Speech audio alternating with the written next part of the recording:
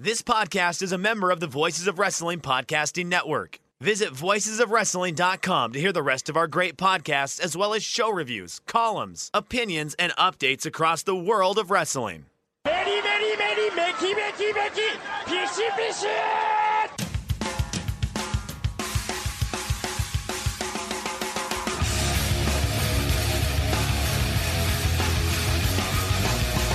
You are listening to the Voices of Wrestling podcast with your hosts, Joe Lanza. X out and go listen to some boring podcast where they're afraid of their own shadow.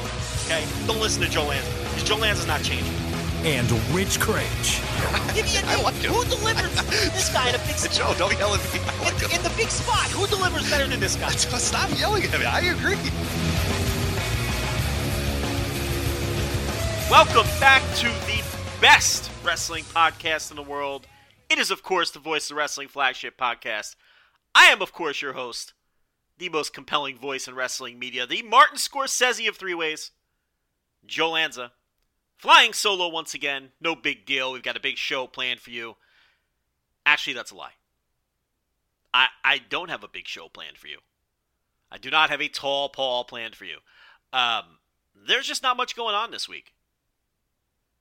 I'm struggling to come up with topics, and as any podcast host worth their salt will tell you, when you are bereft of topics and you don't know where to turn, you can always turn to listener questions. That's what we're going to start with today. I crowdsourced some tremendous listener questions from some of our top listeners. Top secret email went out to only the top listeners of the Voice of Wrestling Flagship. And I got to tell you, I'm looking at some of the questions. These listeners did a tremendous job. These are some of our most valued listeners. And these are the 100% real questions that these listeners sent in that they wanted me to answer on this week's tremendous Voice of Wrestling Flagship podcast. Why waste any time? Let's get right into them. These are some of the hottest topics in wrestling. So there's no reason not to dig right in and take care of business. So, first question here is from Stephen C. Truitt, and he wants to know, he says here, Joe, where do you think Bray Wyatt is going to land? AEW, Impact Wrestling, somewhere else? Thank you for your time, and see ya. Here's the interesting thing about that, Steven. I think that FKA Bray Wyatt, as we'll refer to him here, because let's face it, he's not going to be Bray Wyatt anymore. Unless he goes back to WWE, which I guess we can't completely take off the table, although with some of the cryptic social media messages that Bray Wyatt is putting out there, I don't think that's going to happen. The interesting thing about this is, and I don't know anything, I haven't spoken to any of the principals, but just what I know about the people involved, the people making the hiring decisions, Bray Wyatt himself, my gut is telling me that he would prefer to be with AEW. Now, I mean, who wouldn't? It's a red-hot product. It's competing neck and neck. Dynamite is with Monday Night Raw on a weekly basis now. There's nothing but good things coming out of that locker room, from the talent. And I am sure that he has heard some things from his friends in that locker room. It's the place to be. It's the place you want to be. It's the hot spot. I mean, CM Punk came out of a 7-year hibernation to return to wrestling, and he picked AEW. And he could have picked anywhere in the world. Bryan Danielson left a very secure spot in a company that he has no ill will towards to come to AEW. Adam Cole turned down a promotion to WWE's main roster and chose to come to AEW. It is the hot place to be. It is a hot television product. The shows are electric because of the hot crowds. So I'm sure if Bray Wyatt had his way, he would be in AEW already. What I suspect is happening here is AEW isn't open to some of his zanier ideas. And that could be part of the impasse here. And it could also be a situation, and again, I'm not speaking for anyone. I have no insider knowledge on this one. I haven't discussed it with anybody. Of course, this totally legit listener question, I didn't know what questions I was going to get from these very real listeners that sent me these questions this week. So I didn't do any homework. I wasn't able to do any homework on these questions. But it could also be a situation where, maybe Tony Khan doesn't have a ton of interest in this guy. Now, I remember Rich and I questioned, or more specifically, I shouldn't throw Rich under the bus. I questioned whether or not this guy was the merchandise pusher that people claim he is, because he's not that great in the ring. He never really made a noticeable difference on ratings. I didn't see him as any kind of needle mover in any way whenever he would, move between brands or whatnot. So I questioned whether this reputation of being a great merchandise mover was legitimate or just shit people say. Well, I did receive a message the week of that show from a source that I absolutely trust implicitly that would give me solid information on this, and someone who would know because of their connections. And it turns out that is absolutely true, that Bray Wyatt was a top merchandise pusher in WWE. So I have to take an L on that one for questioning that. I was wrong about that. So where maybe Tony Khan doesn't see much upside in terms of Bray Wyatt working a version of one of the characters that he worked in WWE, or having some other zany idea that maybe wouldn't fit into AEW's universe, he is a businessman. And this is a popular wrestler to a certain segment of wrestling fans. They were chanting his name in Rochester this past week on Dynamite, expecting him to be there as part of the Brody Lee tribute. There were some chants for his name. It wasn't deafening. It wasn't all, I don't know how many people they drew, 7,000 people or however many people were. I don't know how many people were there. Don't come at me, that I'm being paid by AEW if it was only 5,000. I don't know how many people were in the building. It wasn't the entire building chanting, making these chants, but there was a certain segment of the fans there chanting for Bray Wyatt, wanting or expecting him to be there. So no matter how I feel about Wyndham Rotunda, maybe there is some value there, but at the same time, maybe Tony Khan recognizes that even though he's popular to a certain segment of the wrestling fandom, that he's just not a good fit for his company.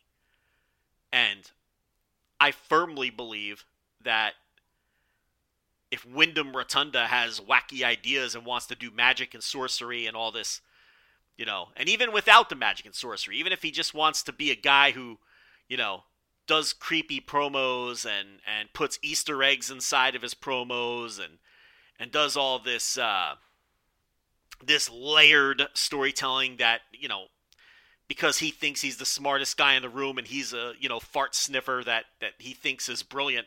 Maybe Tony Khan is just like, I'm not into this. It doesn't fit what I'm doing. We let Matt Hardy teleport once. It was the biggest mistake I ever made. I don't want to go down that road again. That could be the thought process. So, would it stun me if he pops up in AEW? It wouldn't. If he does, do I think he's going to do some, over-the-top character work like he was doing in WWE? I don't. Well, if that's the case, then what's his value? And at that point, what's his value then? If that doesn't fit what you do in your company, and you don't want him doing that, then why bring him in to begin with? You're going to bring him in to trade top wrist locks with Bryan Danielson? I mean, that's not what this guy does. That's not the value he brings to the table. So I think he would want to be there. I think any wrestler would want to be there. But I'm not sure the feeling's mutual. And if it is mutual, I'm not sure that they want to do the things that he wants to do. I'm not sold on the idea that all of his ideas were great and it was that dastardly Vince McMahon who had all of the bad ideas concerning The Fiend and the Firefly Funhouse. I'm not sold on that.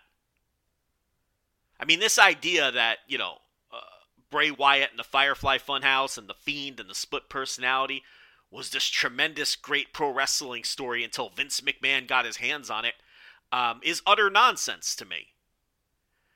I mean, it was based on, Bray Wyatt having his imaginary alter egos as fucking puppets in an imaginary children's show playhouse. I mean, this wasn't exactly 1970s AWA to begin with. Even before Vince McMahon allegedly ruined it. It was still silly. It was still nonsensical. And it was the kind of thing that, a certain portion of the pro wrestling fan base enjoys that kind of storytelling or whatever you want to call it. But there's also another portion of the pro wrestling fan base that's very put off by stuff like that. It's one step removed from Lily. So I don't buy this idea that all of the good ideas were Bray Wyatt, but, I'd like to hear him explain himself. If I had an opportunity to ask Bray Wyatt, I would say, hey, Bray, was the giant mallet and the fact that that the Fiend was a serial killer, was any of that your idea? And if his answer was, well, some of it was, but, we're done here. I'm not concerned with what Vince added or subtracted from it. I mean, if these are your core ideas. Okay, let me ask you this, Bray. Was doing cinematic matches and having Braun Strowman get eaten by an alligator, was that your idea? Well, not totally, but well, then we're done here. I'm not interested in your explanation. I mean, it just, the whole basis of this is stupidity. No matter what Vince added or took away from it, the basic, and even going back to the Hawaiian shirt, Bray Wyatt, I would ask Bray directly. I'd say, was Sister Abigail your idea? The idea of Sister Abigail and, the match that never happened against Finn Balor, where he was going to be the demon. You were going to be dressed up like your dead sister or your mother or whatever the fuck that was going to be. Did you have anything to do with that? Were your fingerprints on that at all? Well, yes, some of it, but, okay, we're done here. It's very clear this guy thinks he's some kind of master storyteller and he has these zany ideas, and I'm just not sure that they jive with what AEW does. So, to answer your question, Steven, I think that he probably wants to be there. That's what's taking so long for him to find a destination, because I don't know if these two sides are on the same page creatively, and I really believe that his best fit would be Impact Wrestling. Why would his best fit be Impact Wrestling? Because they have the Undead Realm. They have Rosemary. And they have Sami Callihan, who teleports. And they have, zaniness is accepted in Impact Wrestling.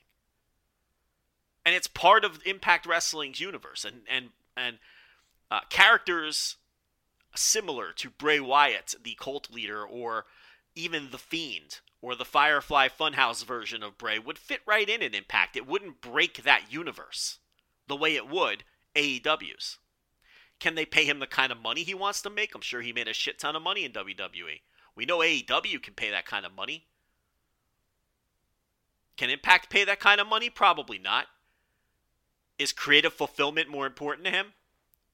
Does he maybe not have any other options on the table because, again, AEW may not want him to begin with? Would Ring of Honor want him? They can pay him. And they've got Roosh and Roosh's entire family and PCO coming off the books. So they could pay Wyndham Rotunda. Would he fit in with Ring of Honor? Would it matter? Could they use any kind of jolt, an injection of star power that they can get? I would argue yes. But, can you picture him getting in there with, Josh Woods and having a pure match? I mean, I can't. He doesn't really fit Ring of Honor. But again, they could use any sort of star power injection they can get. So, I don't know. I just don't see AEW as a fit. And I think maybe AEW doesn't see him as a fit. And, if he's not going to be able to do his zany shit, and his avant-garde ideas aren't going to come through, then what value does he bring to the table? Now he's just Husky Harris at this point. So, thank you for the question. And we're going to stick with Impact. This question is from this guy, I guess, wants to kayfabe himself. Someone who just calls himself the Big Dog, DAWG. And he wants to know, his question is, Joe, what do you think about the new Impact Digital Media Championship? Another good question. I told you that these were good questions. These are our best listeners. For those of you that do not know, Impact rolled out a new championship, the Digital Media Championship. And my top secret inside sources that you'll never be able to figure out tell me that the tournament for this championship is going to run on Impact Plus and the Ultimate Insider Ultimate gimmick on YouTube. And then eventually those matches will be posted outside of the paywall for all to see within 24 hours or so. And then with the working assumption that the future title matches will either be on Impact Plus or somewhere on the digital side, obviously based on the name of the title. So that's what the title is. On the Impact Wrestling Twitter feed, they posted a 40-second video, I guess, 30-second video with just some shots of wrestlers. But what's interesting is there are male and female wrestlers in the highlights here. The highlight package, hyping up this new championship. There's a picture of the title itself, which is getting decent reviews for how the title looks. I'm not big into caring what title belts look like, but it seems like people think that this one's a good-looking title. What do I think of the Impact Digital Media Championship? Well, one idea that I had kicked around, and I may have brought it up on the paywall once or twice, maybe even here in this space, was for AEW to do something like this with Dark and Dark Elevation, just to give a little bit of purpose and direction to, some of those matches that they air on YouTube. Maybe do some sort of, YouTube title or not necessarily called a YouTube title or what Impact is doing here with their Digital Media Championship. It didn't have to be that on the nose. You can call it whatever you want, but sort of a true secondary title, because they don't consider the TNT title a secondary title, which is strictly defended and dealt with on YouTube. You don't bring it to the television shows, or you rarely bring it to the television shows, and it's truly fought over by the mid-carders and even the lower mid-carders, and it maybe just gives a little bit of direction and purpose to Dark and Dark Elevation, right? They do storylines on Dark and Dark Elevation. Diamante and Swole just had their big blow-off match a couple of weeks ago. And we saw, going back probably about a year, we saw Brandon Cutler and Peter Avalon have a feud on YouTube. And on one of the first Dark Elevations, we saw the Matt Sydal, Kenny Omega angle kick off on YouTube. So they do angles on those shows. But I always thought that maybe adding a title to the mix would maybe funnel more fans to those shows and just give those shows a little more focus and whatnot. But it seems like Impact has beat them to the punch, or on this sort of idea, and I think it's a good idea. The problem I have with the Impact Digital Media Championship is it appears it's going to be intergender. Therefore, I have zero interest. That sucks all of my interest out of it. This is not 2016. I thought we were beyond this bullshit. Look, again, this kind of bleeds back into the Bray Wyatt question that we had earlier.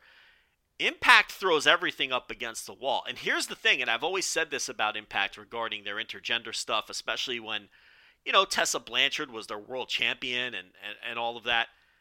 I don't mind that Impact does intergender. They have to do anything to set themselves apart. So if that means doing supernatural shit like the Undead Realm, or doing intergender, or having an intergender title, or having all of your titles be intergender, that's fine. It doesn't have to be for me. I don't have this enormous ego where I think every wrestling company has to be for me. I mean, there's people out there who genuinely enjoy Choco Pro and think it's good. Good for them. I mean, you couldn't tape me to a chair and remove my eyelids to get me to watch that. I mean, it's awful. But, there's people who are into it, and that's great. And I don't have to be into intergender, but I don't have to go out and rally against it either. I don't have anything against intergender existing. I just personally have very little interest in intergender pro wrestling. If I'm watching a show and there's an intergender match, I'm not going to, turn my head like I'm a baby who doesn't want to eat his peas. I'm going to watch it. It's just not one of my preferred styles of wrestling. So, as a result, no, I'm not going to watch Tennille Dashwood and Falaba wrestle over the Digital Media Championship. I'm just not going to do that. Now, if you want to make it a women's title, if you want to make it a men's title, all right, I'll check it out. I'll get into it. But intergender, just not my thing. Therefore, Big Dog, I have no interest in the Impact Digital Media Championship, even if I think it's a neat little idea. Now, look, I don't know how many people how many people have Impact Plus? How many people talk about the content on Impact Plus? Now, that's the goal of something like this, to get people interested in Impact Plus so they pay for it. Similar to my idea for AEW doing a title like this. The goal is to get people to watch those YouTube shows, not just the AEW sickos who are the only people watching those things. Try to, get a wider audience into it. So that's the idea here. I can't kill him for trying it. Do I think anybody will be talking about this title in 6 months? No, I do not. Next question. William Thompson from Chicago, Illinois wants to know, Joe, what do you think of Joe Gacy's new character in NXT 2.0? And as a follow-up, if you don't mind, do you think Joe Gacy is the best wrestler in the world? Okay, wow.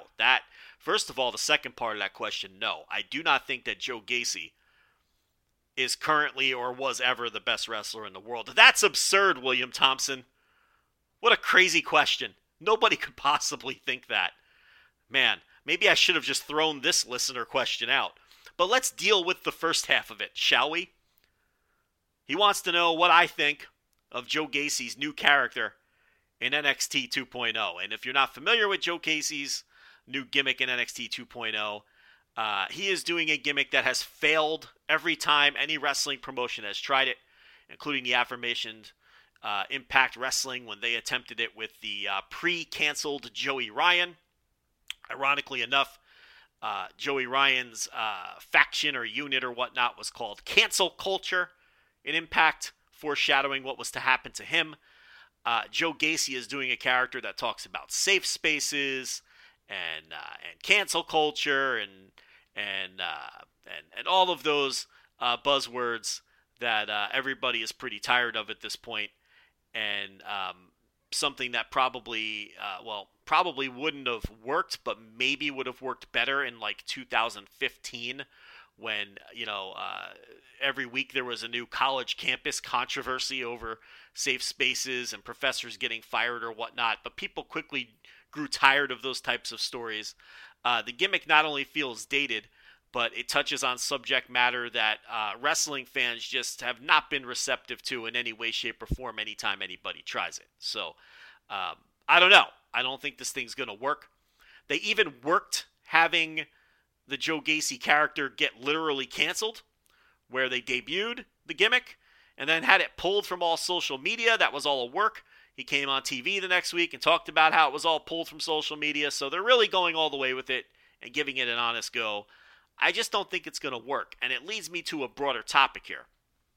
And that's, I feel like there's a segment of wrestling fans, and I don't know how large the segment is. It's something I'm trying to put my finger on, that we are in an era where people want their baby faces to be rooted in reality and people they can relate to and realistic, like Jon Moxley. Jon Moxley is not a cartoon character, right? Jon Moxley is just a guy. He loves his wife. He likes to beat people up. And, he's maybe a little unstable, right? A little unbalanced. But he really just wants to get in there and fight. And I think we've all known a Jon Moxley at some point in our lives. We all have that one friend who's just a little crazy.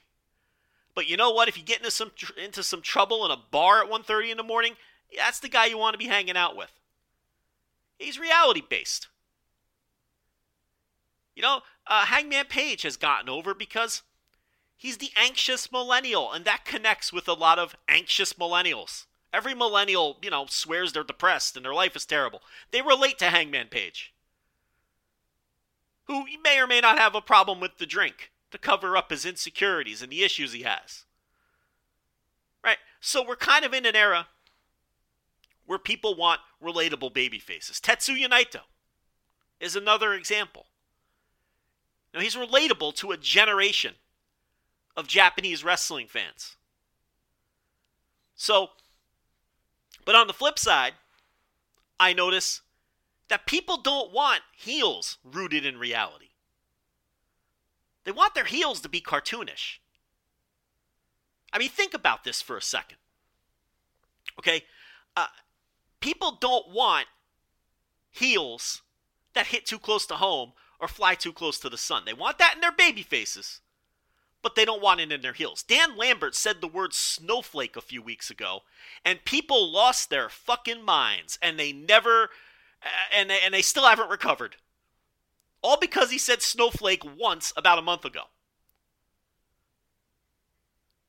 And he's supposed to be an out-of-date boomer who uses shitty dated buzzwords, and you're supposed to not like him. But there's a segment of the modern fan that doesn't want that.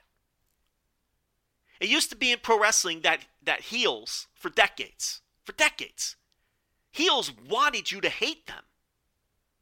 They wanted you to see them in the grocery store or walking down the street and curse them. Because you had real vitriolic hate for these people because of the actions and their words. But it's not that way anymore. That's bad kind of heat now with the modern fan. I need a sip of water. I'm not going to edit this, even though I'm on a roll.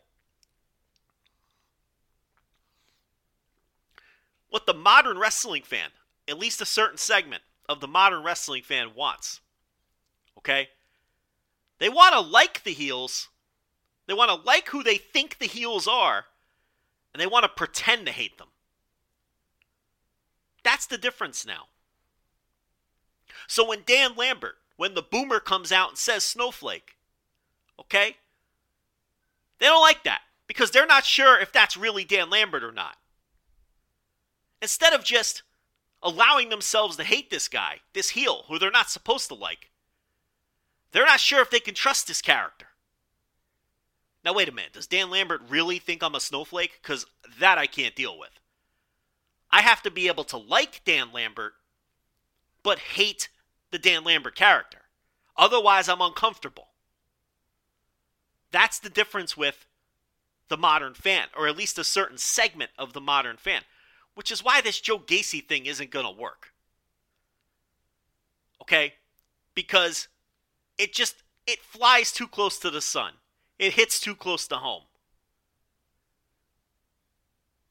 People who are constantly getting harassed about safe spaces and cancel culture or having to read about it in the news or see it on Twitter or whatever don't want to deal with that when they're watching pro wrestling. They just don't. And I'm not saying they're right or wrong. I'm just telling you that that's how they feel and why these kinds of gimmicks never get over or never seem to get over.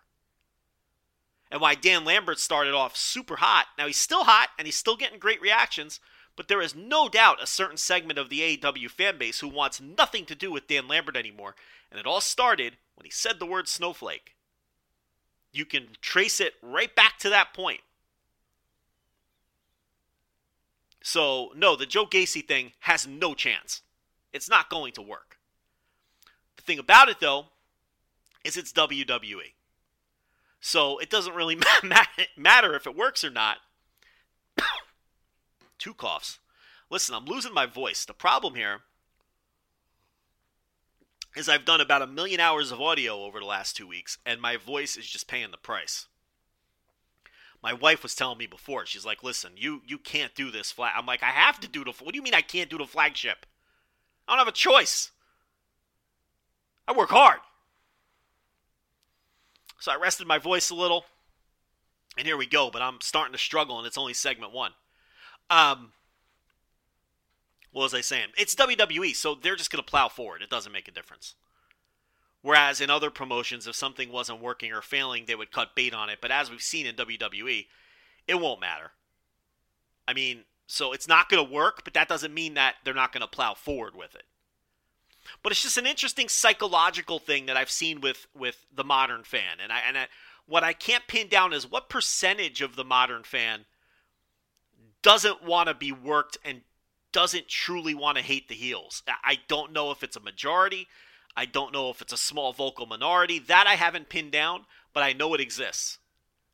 They want real baby faces that they can relate to. They want cartoon heels.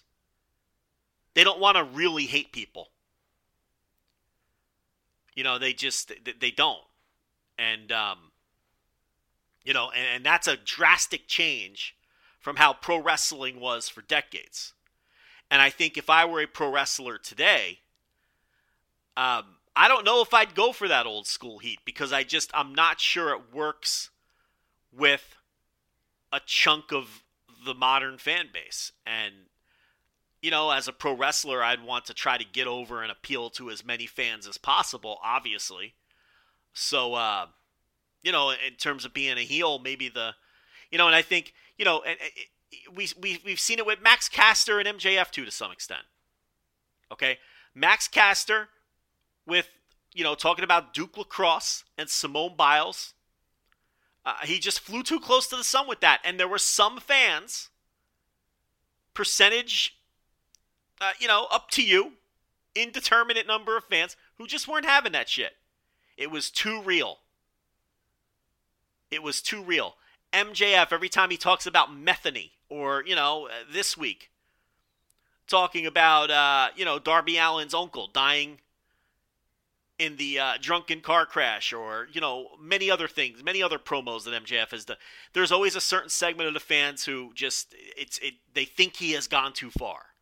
But I think he largely gets away with things that people like Max Caster and maybe Dan Lambert don't, because he's more cartoonish. He wears his scarf. He's so over the top that people know that it's just so I think that's where MJF can walk that line and get away with things that maybe others can't. But I've gotten a little off the beaten track. The point here is the new Joe Gacy character, it's not going to work, but it's WWE, so it might not be going anywhere. Next question comes from Jimmy Altieri. Jimmy Altieri wants to know, Joe, can you talk about the breaking news that was revealed this week that Tony Khan is the sole booker of AEW and the EVPs have no power when it comes to hiring wrestlers or booking the storylines? That's interesting, Jimmy, because that story did quote-unquote break this week, and I don't understand how it was news. I mean, no offense to Cassidy Haynes, the person who reported it, and the work that he put into the story, which I'm sure he did. But who is this exactly news to? I mean, it's been pretty widely known that Tony Khan is the booker. I mean, he's the big seat. I mean, we've talked about it for almost 2 years now on the Thursday TV reviews behind the paywall. That December 2019 Dynamite that ended the year with the awful Dark Order angle was pretty much the final straw, and that's when Tony Khan put his foot down and took over the reins and started saying no. And we talked about that at the time.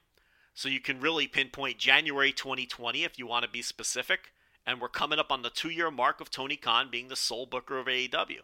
How do I know that? I mean, I was told that directly. How does everybody else know that? Because Tony Khan says it all the time. Again, this is not top secret information or breaking news, and I have no idea why this made the rounds as news this week. Everybody knows that Tony Khan is the booker. He has said directly in media scrums, in press conferences, in media calls, I am the booker. Those words have come out of his mouth.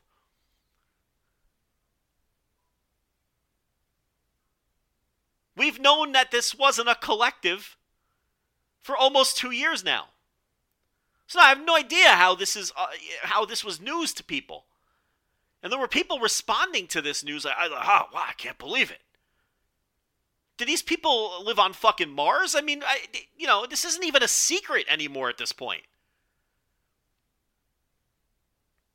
I used to talk about it in hushed tones behind the paywall, but then Tony Khan just made it public a long time ago that he's running shit. He's the booker. If it's bad, blame him. If it's good, praise him. Not that he doesn't take ideas, but he's the final say. And quite honestly, I think it's how it should be. I don't think booking committees and writing teams, I don't believe in any of that shit. You need a supreme commander at the top, not the fucking Dave Clark 5.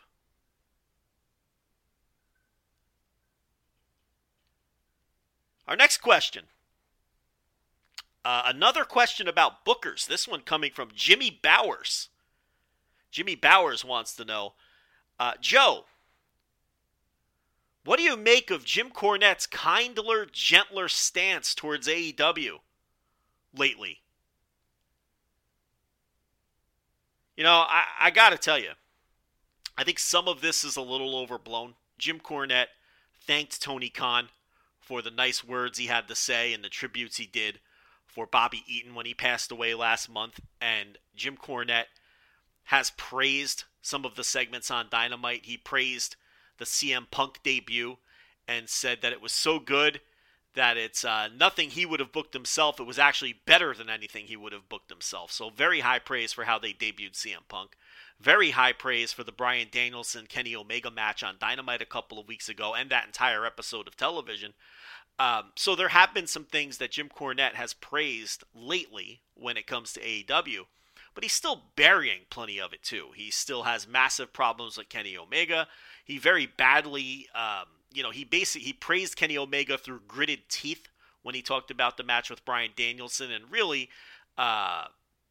credited Danielson more than Omega, and really implied that Omega was kind of just along for the ride. He still has negative things to say about other people on the roster and some of Tony Khan's booking rhythms. So it's not as if Jim Cornette is a AEW flag waver at this point, but he's been praising it enough that it's been notable, and it's been notable to a lot of his listeners and his minions and his followers and the cult of Cornette, to the point where some of them have turned on Jim. That is happening. But what I think is happening here is I think Tony Khan's long-term, I don't want to call it necessarily a strategy because I don't want to imply that he's been disingenuous. But if you notice, Tony Khan has never fired back at Jim Cornette. No matter how nasty or mean that Jim Cornette would get towards AEW, or even Tony Khan personally and his booking or anything else that might be a bit more personal than the product he's putting on the screen, Tony Khan has always simply killed Jim Cornette with kindness. Anytime Jim Cornette's name has come up, Tony Khan would praise Jim Cornette, say he's one of the smartest minds in wrestling. He often says he's learned more from listening to Jim Cornette than listening to anyone else in wrestling. He would say things like, even though I disagree with Jim, Jim's entitled to his opinion, and I respect Jim.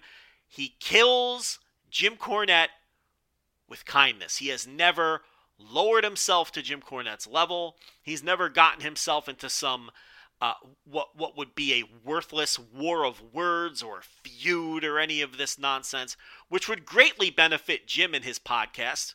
And I'm sure Tony knows that. And I'm sure privately Tony has grumbled about Jim Cornette plenty, especially since he has plenty of people to grumble to, since there's plenty of people in his close personal space and in his company who loathe and strongly dislike Jim Cornette.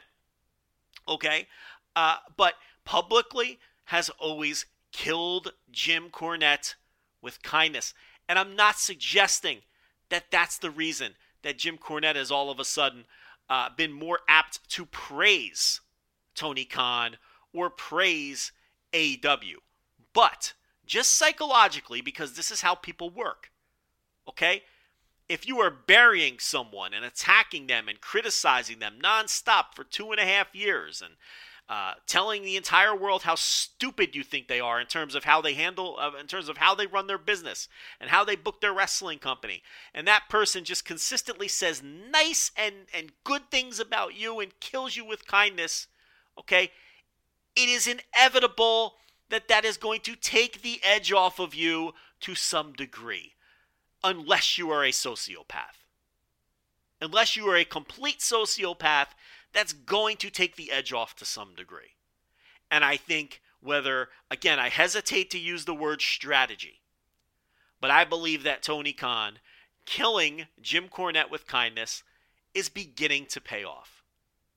Because if Tony Khan had hurled himself in the mud with Jim and gotten involved in the muck and was in some kind of public feud with him, Jim would be less apt to praise the things that he has enjoyed about AEW lately, or wouldn't have praised them as much, and would be far more harsh on the things that he doesn't like. But killing him with kindness has taken the edge off to some degree. It has worked. It has worked. And it allows Jim to be a bit more honest when he does like something that happens in the company. Now, I'm not one of these people that think Jim is just been completely honest in his critiques. I think Jim plays to his crowd.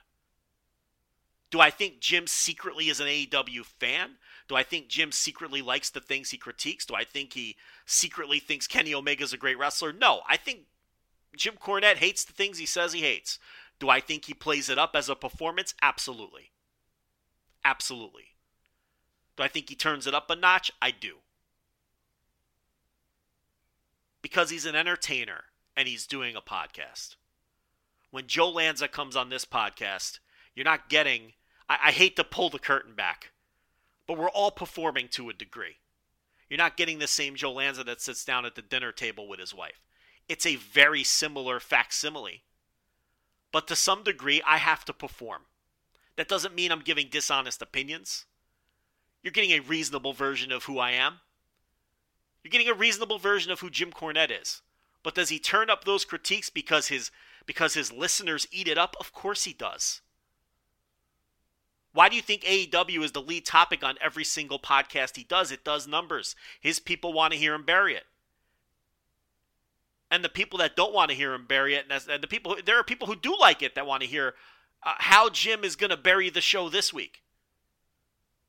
I'll raise my hand, guilty as charged. I want to hear what angle Jim takes to bury things this week. As I rudely belch into the microphone again. I'm really struggling. But I do think Tony Khan has taken the edge off of Jim to some degree. And I also think that Jim is smart enough to see that this thing really is working now. And it is a success. And it's going to be a success moving forward. And he can't just completely bash it anymore while still retaining any credibility. You just can't. And Jim is smart enough to know that, maybe he does need to praise the things he likes a little bit harder that he's seeing on the show. Maybe he does need to cool it on, they're going to fold in 6 months. Because it's obvious that that's not going to happen. And it's obvious that this thing is here to stay unless there's a tragedy. So, that's what I think is going on with Jim Cornette and his sudden praise for certain things AEW. And those were very real listener-submitted questions. Got us off to a good start here. Got us through the first 45 minutes. I will be back with more as we review Extreme Rules. I'll be right back. All right, what do we got here? My bookie. With over $500,000 in contest prize money up for grabs, the NFL is back in action, and so is winning season at MyBookie. Head to mybookie.ag to choose from a variety of boosts and free bets and get in on the fan-favorite $100,000 Super Contest, which only costs $10 to enter. Pick 5 games against the spread each week. Each win earns you a point, and each point gets you closer to the grand prize. In order to get you started, make your first deposit at mybookie.ag. Use promo code VOICES to instantly receive double your deposit. That's double your money to double your winnings with your first ever deposit using promo code VOICES. You can bet anything, anytime, anywhere with MyBookie. All right, so we're going to get to Extreme Rules in a bit. There's a couple other quick hitters I want to get to. I quickly want to talk about this controversy. Yet another Dave Meltzer star rating controversy that popped up when Dave gave the Bryan Danielson Kenny Omega Dynamite match from a couple of weeks ago on the 22nd of September a 5-star rating. The big controversy here is this is the first ever 5-star rating that Bryan Danielson has earned from Dave Meltzer. And people were incensed. Could not believe it. And nobody cares more about Dave Meltzer's star ratings than people who don't like Dave Meltzer and who claim they don't care about his star ratings. Those are the people that care the most about Dave Meltzer's star ratings. But I was thinking about this one in particular and how Dave was taking a metric ton of shit. Is a metric ton heavier than a real ton? I don't even know the answer to that. Why do people say that if it's not? Right? So it must be. It must be more than a real ton. Or the non-metric ton. Dave was taking a ton of shit, metric or otherwise, for this being the first Bryan Danielson 5-star match after the incredible career that he's had. But I'm sitting here thinking about this, and I gotta tell you, I don't have a 5-star American Dragon Bryan Danielson match.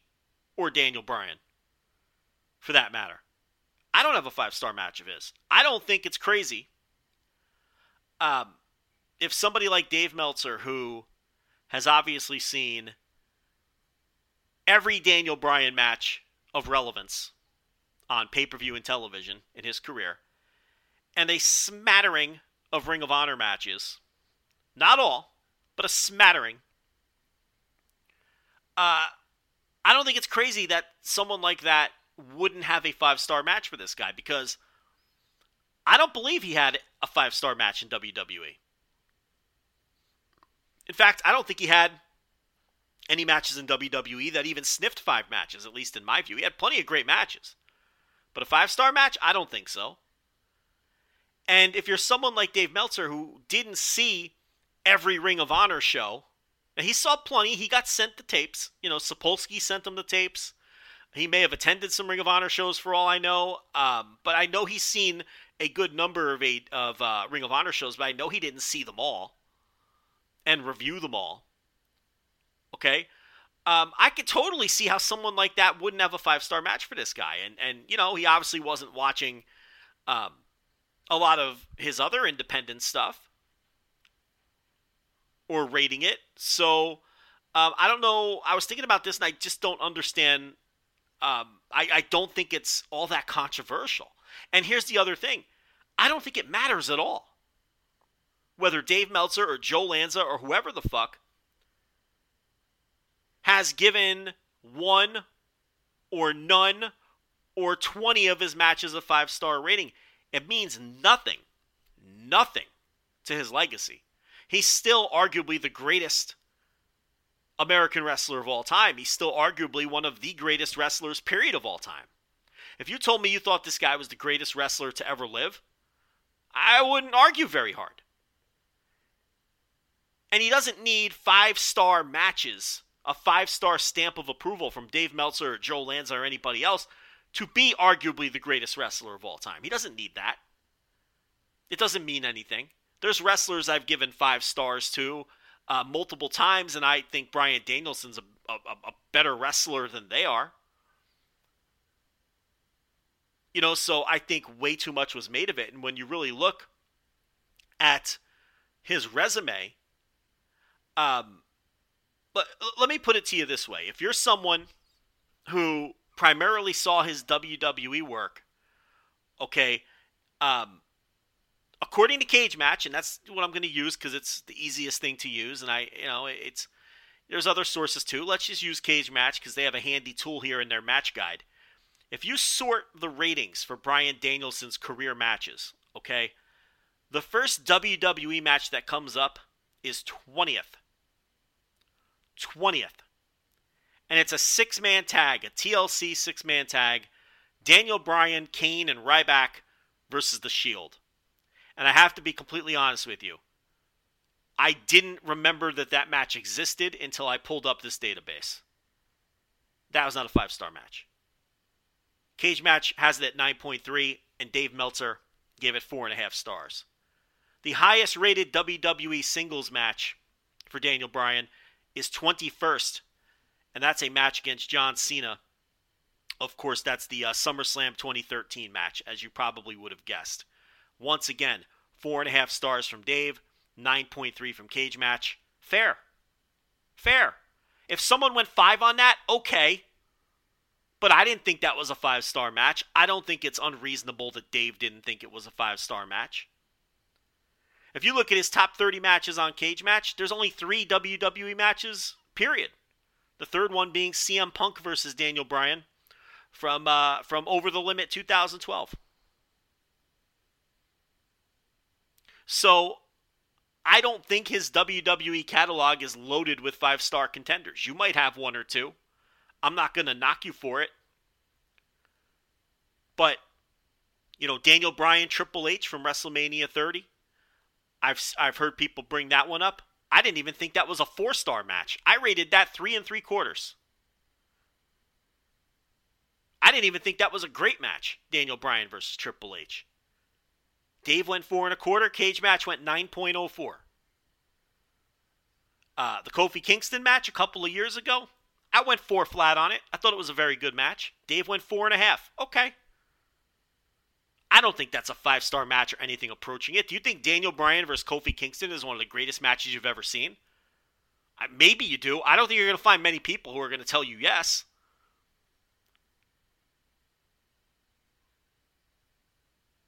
Daniel Bryan versus Edge versus Roman Reigns from this year? No one thinks that's a 5-star match. Come on. But I'll tell you right now, on Cage Match, that's his 6th highest rated WWE match. His WWE catalog is filled with look, the guy's a great wrestler. Every time he stepped in the ring in WWE, he put in a great performance. But I don't think he has this huge catalog of great WWE matches. He's got a lot of very good ones, and he has some great ones. But I don't even think people can reach a consensus on what his best WWE match was, let alone something that's an all-time great match in the pantheon of all-time great matches that is a no-brainer 5-star match. It just doesn't exist. And that's what someone like Dave Meltzer is working with. Now, Dave rated plenty of his Ring of Honor stuff, but there's no Dave Meltzer star rating for Danielson's match against Chris Hero in PWG. Because Dave didn't watch it. Dave rated 2 of the Nigel McGuinness matches from Ring of Honor very high. He gave one 4 3/4 and one of them 4.5. But the third highly regarded bout from the 6th anniversary show, Dave didn't even see that match. This is what I'm talking about. This is a guy who's working off of the WWE catalog and some of the Ring of Honor matches and basically nothing else. It's not unreasonable. And we have to put an asterisk on this anyway, because Dave said he would have given Danielson McGuinness 5 stars. And I'm talking about the one from Unified. The one with the nasty headbutts, except he deducted a 1/4 star because of the headbutts. Which, again, is not completely unreasonable. If you think that kind of thing is too violent. But no rating for Bryan Danielson versus Shingo from Dragon Gate USA, which some people would give 5 stars. Dave didn't even watch it. No rating for the Takeshi Morishima Fight Without Honor. That's the one from December 2008 at Final Battle, which some people would give 5 stars. Dave didn't watch or rate it. No rating for the Davey Richards match in 2009 on the, Farewell Tour. the Kenta match from Driven, 2007. All matches that maybe some of you listening to gave 5 stars to. Dave didn't even watch them. So again, this is not unreasonable. And I saw all these matches, and I have to tell you, I don't think I have a 5-star Bryan Danielson match. I don't think I do. I didn't even go 5 on the Omega match. I eventually settled on 4 3/4. And it means nothing. Who cares? Why does this matter?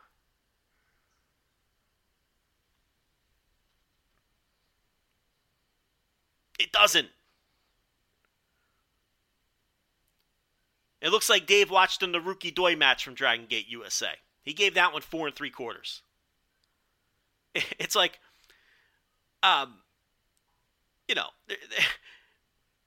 there's 3 or 4 4 3/4 rated matches here. No, there's 5, 6. So we really think it's a big deal that one guy, and I get he's the most influential guy, and I get that his star ratings mean a lot because they used to mean more before he broke his own scale. A lot of people don't respect his ratings as much anymore. To me, when Dave goes above 5, it doesn't enter my brain. It's just 5. When Dave goes 6 1/4 on a match, I ignore it. It's 5.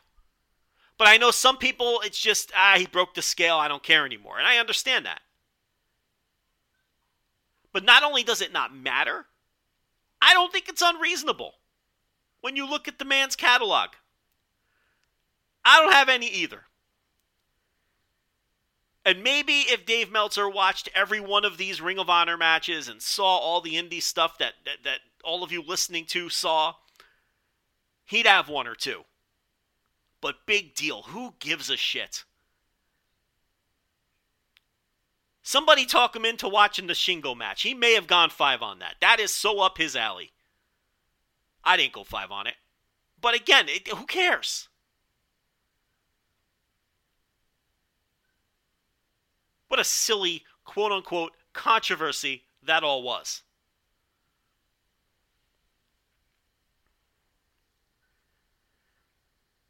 I guess we should talk about the G1 a little bit, right? I've got all the reviews behind the paywall, I think, as of this recording. We have everything through night 7. By the time most of you listen to this, we'll have everything through night 8. Up behind the paywall, daily G1 audio like we do every year. Here's the thing about the G1. I need some water. Hold on.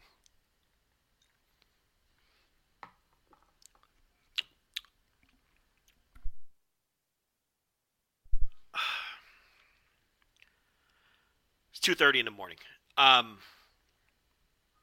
Here's the thing about the G1 this year. There's nothing wrong with any of these shows. I don't think any of the shows have been bad. I don't think all of the shows have been what I would call good. Some of them have been firmly average. But that's not even my biggest problem with this year's G1. My biggest problem with this year's G1, and you can listen to me talk about each one in detail, $5 tier, patreon.com/voices of wrestling. The month has turned. It is now October.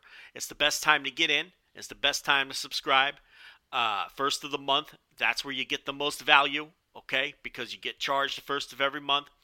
$5 tier gets you just about everything we do. $10 tier gets you everything we have ever done, including these daily G1 reviews. But the thing about this G1 isn't that the shows are bad. It's that they don't feel like G1 shows. The matches lack the G1 intensity. The matches lack that G1 feel that you're used to. And it's not the clap crowds. Last year we had the clap crowds, and it, for the most part, aside from the fact that we had clap crowds, the matches felt like G1 matches. This year's matches do not feel like G1 matches because the matches lack the intensity. And that's on the wrestlers. And I'm not criticizing them. I don't blame them. They've been wrestling in front of these lousy clap crowds. They're not drawing particularly well, even by the partial crowd standards in all of the venues. And, it's got to be wearing these guys thin. And they're not going out there and giving you vintage 2013 G1 performances. And I can't blame them. The intensity levels just aren't there. There's been some good stuff. There's even been some great stuff. Shingo versus Ishii was a great G1 match.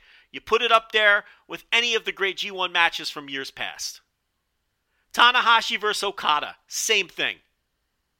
It's impossible for those two guys not to deliver. That felt like a G1 match. That had the intensity. That felt special, like a G1 match should. Zack Sabre Jr. is a big story in this year's G1, and he's having good matches every time out. His matches don't have that G1 intensity. The Ishii matches outside of the Shingo bout on night one, they lack that G1 intensity. Some of the other, now look, we know that it's not the greatest field on the bottom half because Will Ospreay and Jay White and Minoru Suzuki, and you go right down the line, all of the people who aren't in this tournament who typically over the last few years have been in it, you can count on to have great matches. Even someone like Juice Robinson, who's better than some of the people that have replaced these names. So that's been a factor too.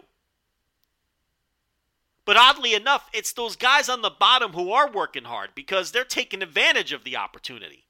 Chase Owens is out there killing himself. Tama Tonga has been shockingly good.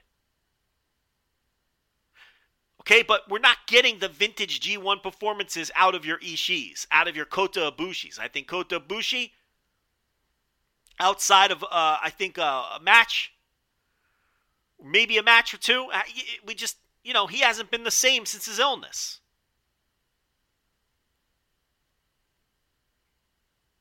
Okada's in tremendous shape. And he's not having bad matches, but outside of the Tanahashi match, his matches are lacking that G1 punch.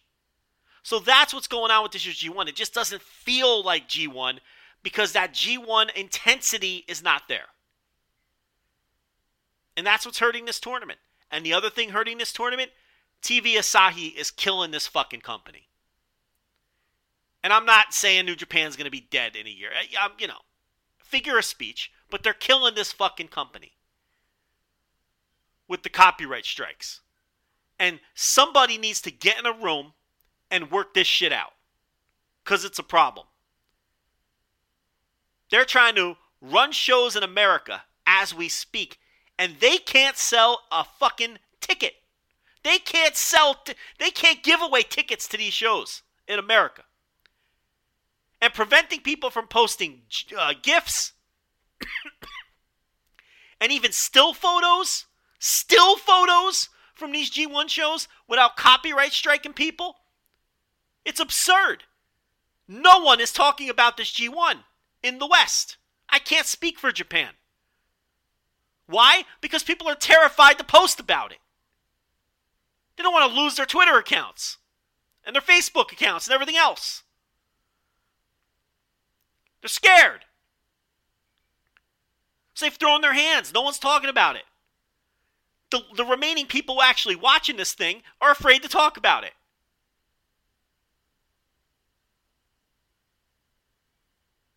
The other day, when I woke up in the morning and compulsively went to my phone, I briefly forgot that there was a G1 show a few hours earlier as I'm scrolling through my Twitter feed. And there was no shot I was getting spoiled on anything. I'm going through my Twitter feed thinking, oh, wait a minute, there was a G1 show last night. Maybe I should stop. But I kept going, and I didn't get spoiled on a thing. Because nobody is talking about these shows or these matches. It's incredible. You don't even have to attempt to prevent being spoiled from results for this thing. Because no one's watching and nobody cares. It's cold to begin with because of the pandemic. And they're shooting themselves in the foot and making things harder on themselves by not allowing people to talk about it. It's absurd. Get in a room with your television partner and work it out. You don't have TV in America. You don't let people post still photos from your shows.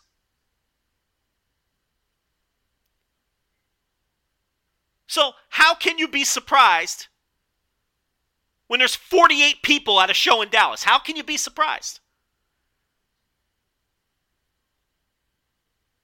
How can you be surprised when John Moxley needs to bail you out in Philadelphia?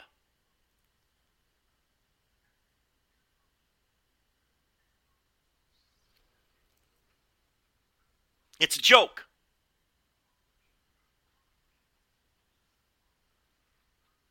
They should be encouraging people to post GIFs and videos and pictures of these shows and work up a little buzz. Because they have none. Nobody cares right now. And the shows aren't great, so not a lot of matches are getting buzz, so that's not helping.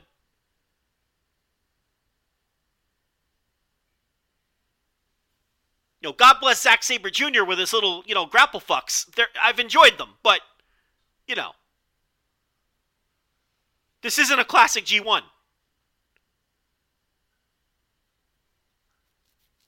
And they're hurting themselves on top of it. And you really,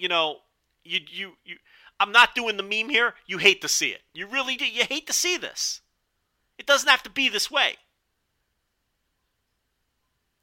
And they're creating animosity with the few people who are still paying attention to them. Why are you going out of your way to have a contentious relationship with your fans? When you don't have TV here, no one cares about the Roku show. I've never seen a single person talk about that thing. And now I could see if they weren't trying to sell tickets here. Then okay, who cares about the West? I would understand that. But they're running a tour here as we speak that they can't give away tickets to.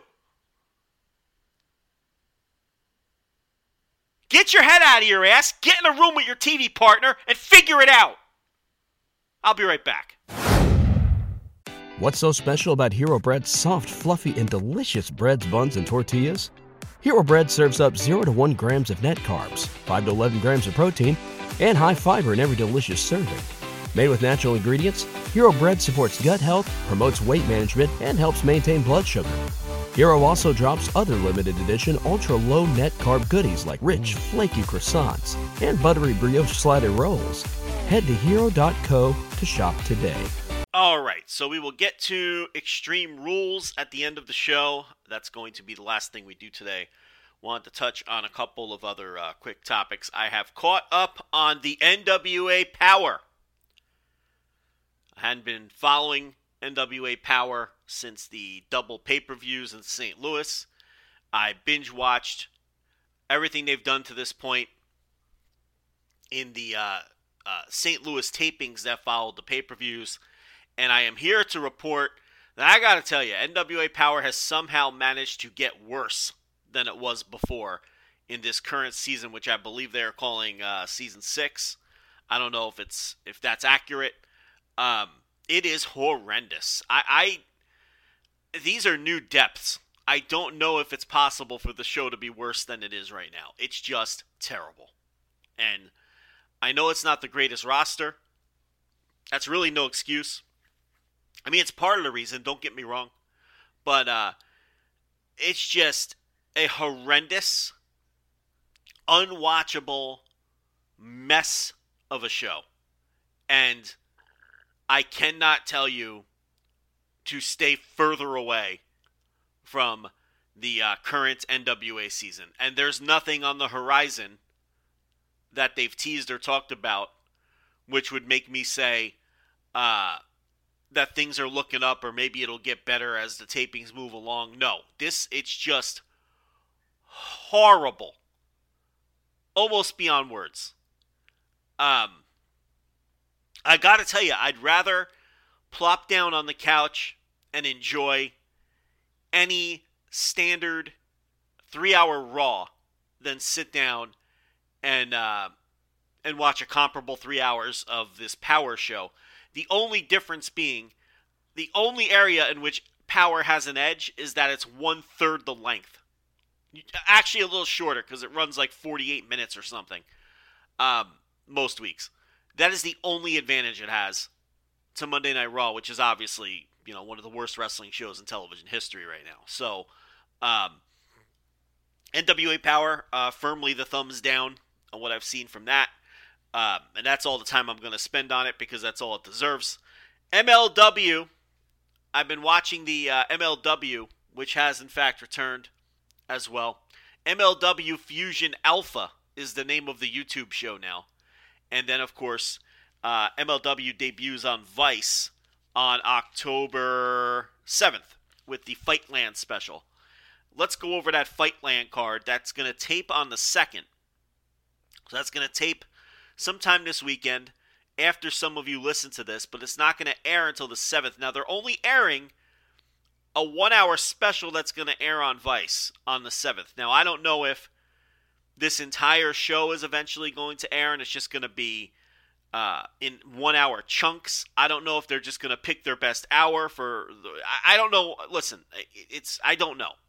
I would assume that this entire show is going to air at some point since it has all the Opera Cup matches on it and some other stuff that they've been pushing on the Fusion show. So I think we're probably going to get all of this eventually airing on Vice until everything on the show airs. That's my interpretation, but I can't guarantee that. All I know is on the 7th, which is a Thursday, which is this upcoming Thursday, we're getting the debut of MLW on Vice, and we're getting some of these matches, including Jacob Fatu defending the world title against Hammerstone, who is the national champion. This is title for title, and they've been hyping this one up on Fusion, and this is their big unification match, and they've been building Hammerstone up for this. So Fatu does have a title defense before that against Matt Cross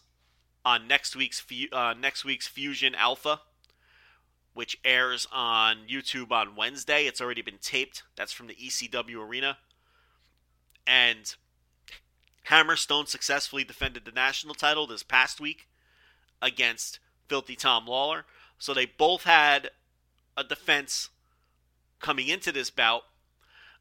Obviously, Fatu, I didn't read the spoilers, but I think it's a certainty that he defeats Matt Cross on Wednesday because they're not going to blow this big unification match that they had set for their debut on Vice, which is the biggest match they can make and is absolutely the correct match to go with their debut on Vice. And I assume Hammerstone's going to win. This is the guy they've been building and giving the rocket strap to, and his push really took off during the last, I guess you would call it, season of MLW during the pandemic where they taped in the empty building. The guy's just a beast. He beats everybody. It seems like the only guy that he can't beat is this Mads Kruger of Contra, who he has some of the worst matches of the year that you'll ever see against. I mean, the matches are horrendous. I mean, they're just awful. But everybody else he beats. And he beat Tom Lawler this past week on Fusion. And they still have Mads Kruger cutting promos on him during the show. So my assumption here is that Hammerstone will win the title and move into a world title feud with Mads Kruger, which will absolutely, without question, be the drizzling shits. Now, what they could do, since Mads Kruger is part of Contra, is they could have Mads Kruger cost Hammerstone the match against Fatu. That would be some very shitty booking, in my opinion. I think you build up this Fatu Hammerstone match, and you've got a big debut on Vice that you want to give people a winner. I mean, give the people a winner. But it's pro wrestling, and I wouldn't be stunned at all if Mads Kruger cost Hammerstone the match. And then that way Fatu moves on to whatever he's going to move on to with the world title. And he is a good world champion. And then Hammerstone continues his feud with Mads Kruger, which has been one of the worst feuds in all of pro wrestling this year. And the matches have been among the worst matches in pro wrestling this year. So that'll be on Vice this week. And this is also being taped in the ECW arena, by the way. Other matches, they just announced this week on Fusion. Myron Reed defends the middleweight title against Tajiri, Arez, and Aramis. Now, Arez and Aramis got added to the match. They had a singles match on Fusion this week, which rocked. Everybody has access to YouTube. I would recommend watching that match. It opens up the show. You're in and out in 12 minutes, and it was an excellent match. especially if you've never seen Arez versus Aramis. I've seen them wrestle 10,000 times. This was their greatest hits, but they nailed everything. They got over with the crowd, and as a result, during later on in that episode of Fusion, it was announced that they were added to this middleweight title match, so they're doing a 4-way. As far as Tajiri goes, I hope Court Bauer realizes he's getting 2021 Tajiri and not the Japanese buzzsaw. Okay? Look, I love Tajiri. He's one of my favorite wrestlers ever. He just doesn't have it anymore. So he basically, Tajiri in 2021 is getting by on being Tajiri. Okay, he's not getting by on being Tajiri from being Tajiri to Japanese buzzsaw Tajiri. He's Tajiri just out there being Tajiri and getting by on being. He doesn't wrestle like Tajiri. He's just getting by because he is Tajiri. I mean that he goes out there and he's Tajiri, but he's not what he once was as Tajiri. He's old. What do you want? The guy's he's 51 years old. The spark is gone. You see glimpses of what used to be there. But no, he's this isn't the return of the Japanese buzzsaw to the ECW arena. Okay? This is a shadow of his former self. We have the Opera Cup stuff. I'll get to that in a second. Nicole Savoy versus Holly Dead in a women's match. And then we have Los Parks, L.A. Park and his boys, L.A. Park Jr. and El Hijo de L.A. Park, against the 5150 crew with Conan. Slice Boogie, Rivera, which is the former, his name is slipping me, and Dr. Julius Smokes. Does this mean that Julius Smokes, Danny Limelight, Rivera is Danny Limelight. Does this mean Julius Smokes is going to wrestle? I mean, because we know Conan's not going to wrestle. Julius Smokes going to put on the boots and get in there against Los Parks? All right. And then we have the Opera Cup stuff. These are the 4 first-round matches. It is, they're being billed, at least on Wikipedia here, as semifinal matches. Does that mean that the Opera Cup final is a 4-way? That would be a disgrace. Now look, am I going to sit here and tell you that I even knew what the Opera Cup was before MLW rolled it out a couple years ago and Davey Boy Smith Jr. won it and all that? No, I did not. But now knowing what the Opera Cup is and the history behind it, you can't do a 4-way in the final. I really hope this is some kind of mistake. But I guess we'll see. Here's your first round matches for the Opera Cup. And these are taking place at this taping here at DCW Arena. Tom Lawlor versus Davey Richards. Bobby Fish against Lee Moriarty. Alex Shelley against TJP. And Matt Cross versus Calvin Tankman. That tournament rocks. Now, if they're doing a 4-way to complete it, that's really disappointing. Very disappointing. And I really hope that's not the route that they're going. Because you've got some tasty matchups right there in the first round. Tom Lawler and Davey Richards stands out. Bobby Fish versus Lee Moriarty. I mean, that could be excellent. Alex Shelley versus TJP. I mean, I should fly to Philly. Cross Tankman, But then looking down the line, I mean, looking at the possible matchups for the following rounds, and you're just going to throw these guys at, I really shouldn't be burying them because I don't know for sure, but it'd be a real shame if they're just throwing those guys into some goofy 4-way match to determine the winner of this Opera Cup, which they have treated with some reverence. I mean, give MLW credit. They dug this thing out of fucking Davey Boy Smith Jr.'s attic a couple of years ago. This old Opera Cup that used to be competed for and won by the likes of Stu Hart. I think that's how Davey Boy got a hold of it. And they've treated it well. It's just been a straight-laced wrestling tournament. I'd be very disappointed, extremely disappointed, if that ends up being some hokey 4-way. Speaking of extreme, man, what a segue. Master of the segue. Add that to my list of nicknames. Actually, don't. That one kind of sucks. So, we've got to talk about this Extreme Rules show, right? We've got to. So we will do that now. I opened up with WWE last week when we previewed Extreme Rules. I certainly wasn't going to open up with WWE this week. That'd be going too far. I hated this show. I could not stand this Extreme Rules show. It's not that I thought the work was bad or anything. I thought the work was actually pretty good in just about every match up and down the card. I mean, I'm looking at the card now, and the work was good in every single match on the pay-per-view. I hate to disappoint, but I did not tune in to the WWE Network to watch Liv Morgan defeat Carmella by pinfall. I'm sorry. I know I'm lazy. I know I'm pulling a crate here, but I did not watch the pre-show. I don't need Liv Morgan versus Carmella in my life. I don't need that. I have no use for it. I have no use for Liv Morgan, the velvet painting of a sad clown. I can live without it. But the rest of the pay-per-view, I thought everybody worked hard in all 6 matches, but this show was utterly destroyed by booking and post-match shenanigans and complete and utter nonsense, to the point where, you feel bad for the wrestlers. They go out there and work hard. They bust their ass to give the fans a good show. And it's just mired in shitty finishes and disappointing outcomes and whatever the fuck it was we saw at the end of the main event.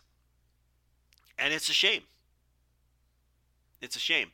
And to me, it's crazy how they've got AEW right on their heels in terms of market share and in terms of competing for television contracts in a few years.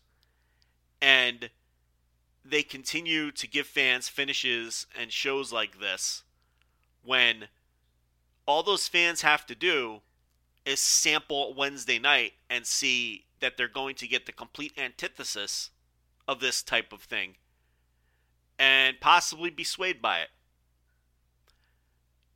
Possibly see that there's a better way to consume your pro wrestling, where you're not going to be treated like an imbecile. Or, more importantly, feel like you're being cheated. That's Charlotte Flair, not Charlotte Flair. That Becky Lynch-Bianca Belair match, it felt like you got cheated if you're a fan. With the Sasha Banks, I was going to say finish, but there was no finish. I mean, it's a big match. And they just don't give you anything. They give you another wrestler running in, to set up some hokey 3-way, more than likely. It's just, the wrestlers, they work hard. They put in these performances, People plunk down their fucking whatever Peacock cost, or the ticket cost, and you get this bullshit. I don't know. To me, this was a horrible show. I don't care how good. And look, I say the wrestling was good, but it wasn't Misawa fucking Kobashi, okay? It wasn't exactly Tanahashi Okada, but the wrestling was fine. It wasn't enough to make up for the rest of the awful that encompassed this fucking show.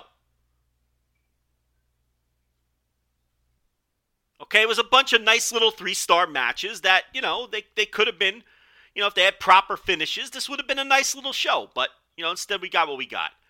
So, let's go through this. We open up with The New Day, and they defeat Bobby Lashley, AJ Styles, and Omos in a 6-man tag. And I do have to say this, after talking about Big E the last couple of weeks in his push, he has been winning matches lately. So, give them credit. I still don't like doing a Raw where he loses both matches the week after he won the title. That's a disgrace. But he's actually winning matches now. He wins this match, and he won this with the big ending. So he pinned the biggest star on the other side and the guy he's feuding with. They didn't have, Kofi Kingston pin Omos with the Trouble in Paradise or something here. It was Big E beating Bobby Lashley with the big ending. And then on Raw, it was Big E beating Bobby Lashley in a cage match. So, give him credit. This is what they should be doing. Big E should be beating Bobby Lashley like a drum. Bobby Lashley had been a dominant champion.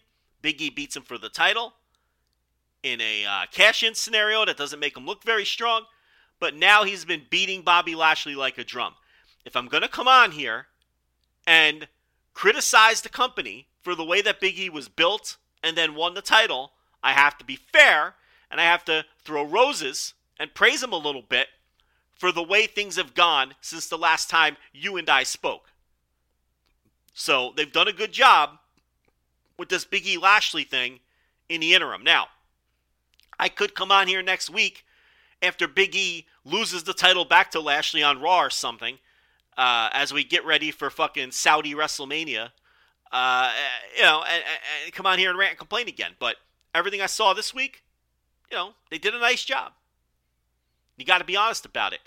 And I like the strategy they're using on Raw going up against the football. And I would guess that Dynamite nipping on their heels has something to do with it too. But it's primarily the football taking away. The football always chips away at their ratings this time of year.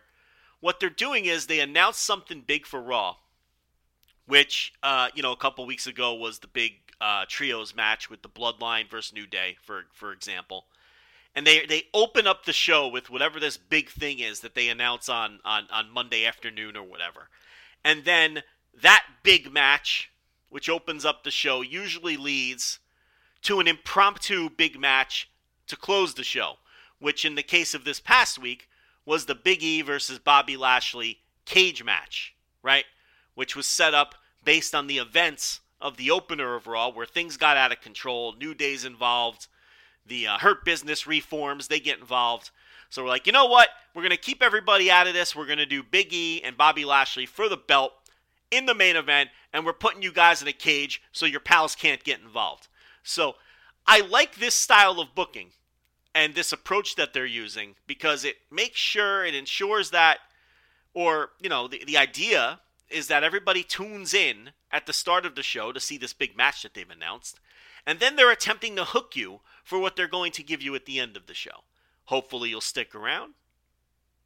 Hopefully you won't flip over to the Monday Night Football, but at minimum, the hope is that you'll come back at the end of the third hour and watch this big main event. And it did work about 3 weeks ago when Big E promised to do his cash-in, because the third hour did much better than normal for that. The last couple of weeks, they've tried sort of that formula, and look, it's a decent strategy. And, we know it's a media rights game right now, so, you have to do everything you can to fight Monday Night Football or AEW nipping at your heels or whatever it is. So I have enjoyed that. Now, what I didn't like this past Monday is the fucking steel cage was already hanging over the ring from the ceiling before, in kayfabe, we knew that there was going to be a cage match. Now, let me walk you through this, because there were actually people defending this and saying that I was wrong about complaining about the cage being over the ring and having no kayfabe explanation for that. Okay, on Monday Night Raw this past week, they opened up the show, and let me get you the exact particulars of this match, because this was infuriating that people were arguing with me, and I don't want to get anything wrong. So, Monday Night Raw this past week opened with Big E versus Bobby Lashley for the title, and this was the match where I felt like Big E just needed to pin Bobby Lashley clean in the middle with the big ending. Because then he beats him in the six-man tag at Extreme Rules clean with the big ending, and now he could beat him in a singles match clean in the middle with the big ending. But they went with the no contest, where the New Day and the Hurt Business reformed, and that was the big angle. And then, as I said, then because it was a no contest with people getting involved, they set up the cage match for later on in the show. But here's the thing.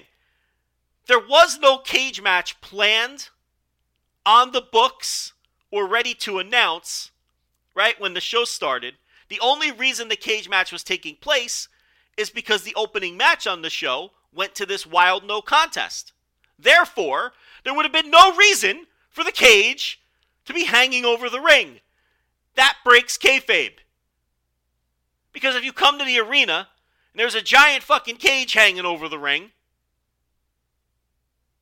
and the main event is Big E versus Bobby Lashley in a singles match, and then it's wild and they say, oh, well, we're going to do it again in the cage. You're like, oh, well, the cage was already up there. Now, I've got people telling me, oh, this isn't a big deal.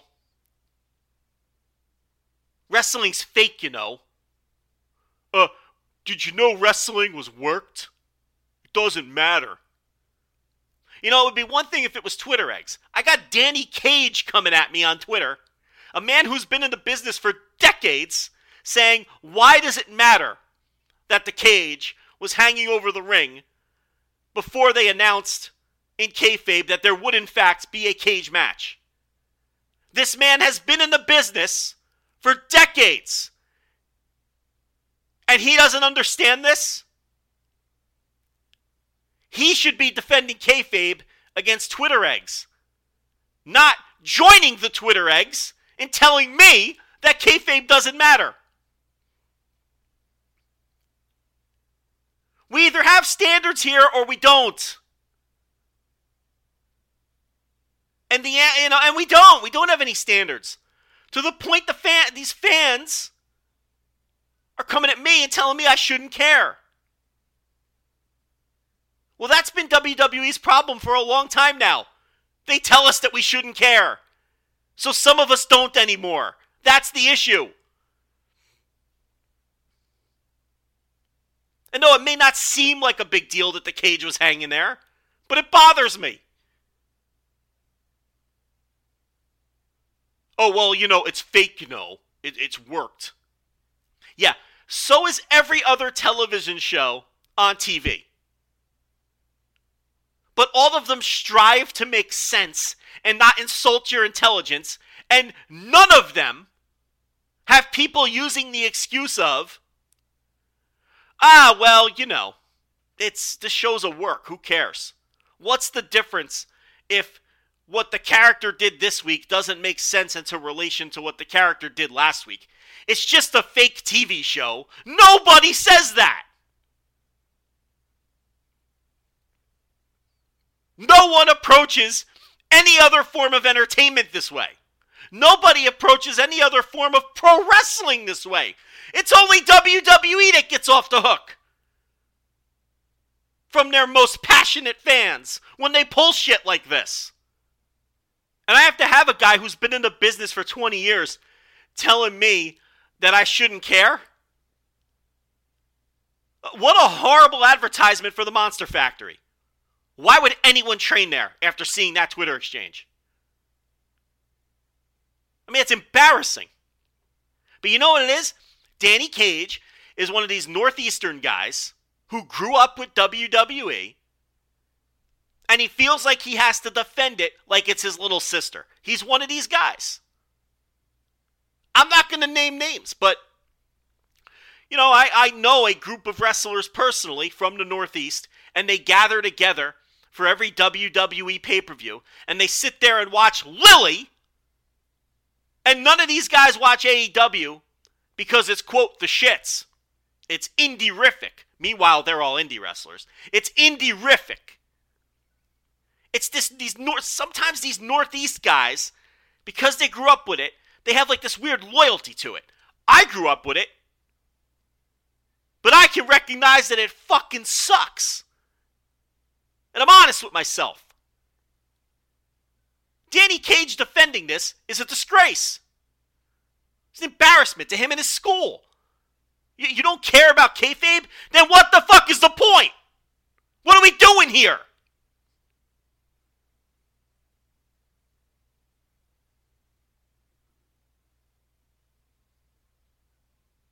Why don't you just tell me who's going to win all the matches while we're at it, before the show starts? Hang your little cage up there, above the ring, and just a neon flashing sign that,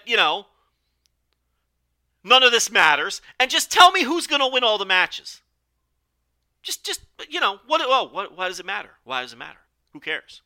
It's worked. It's fake, you know. Okay. Then what are we even doing here? Why even do this? I'll go watch through Mad Men for the 4th time instead. That makes sense. Nothing ever happens, but at least the show makes sense. I'll go watch through Sopranos for the 18th time.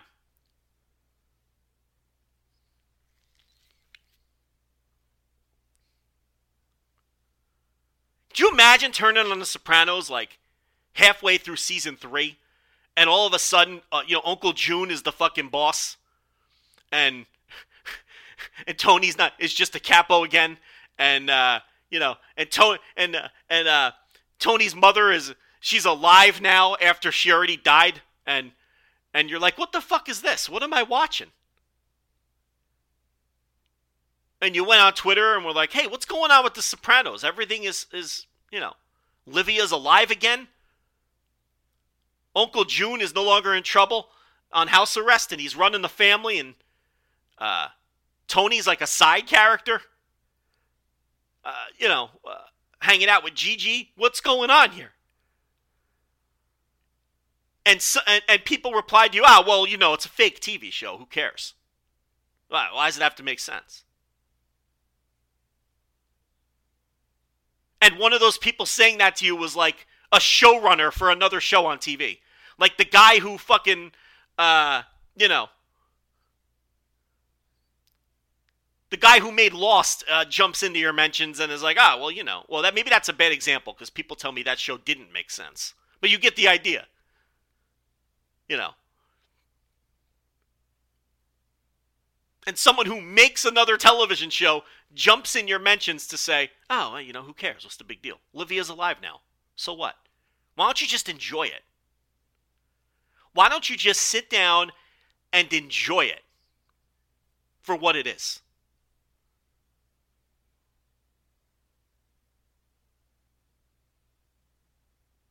I mean, it's no different. This is an apples to apples comparison.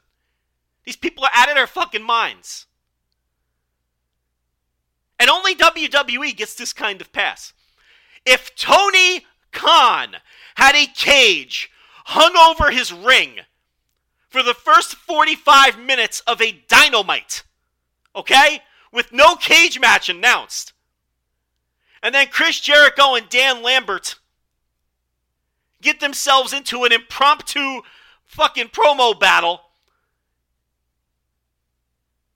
and then Dan Lambert challenges Chris Jericho to a cage match against Andrei Arlovsky.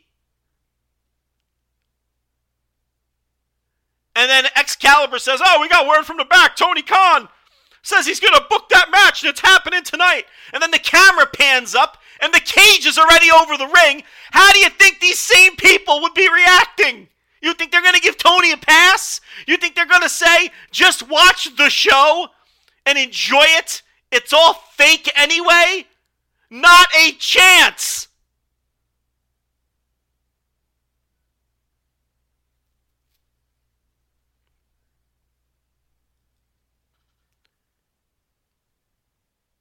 I can't enjoy it because it fucking stinks.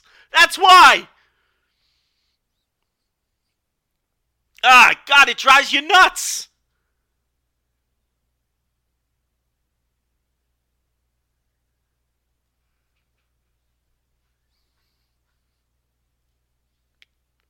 The Usos defeat the Street Profits and successfully defend the SmackDown Tag Team titles. This was, the best way I could describe this, is a solid television match. If you've seen these two teams wrestle before, I need a second.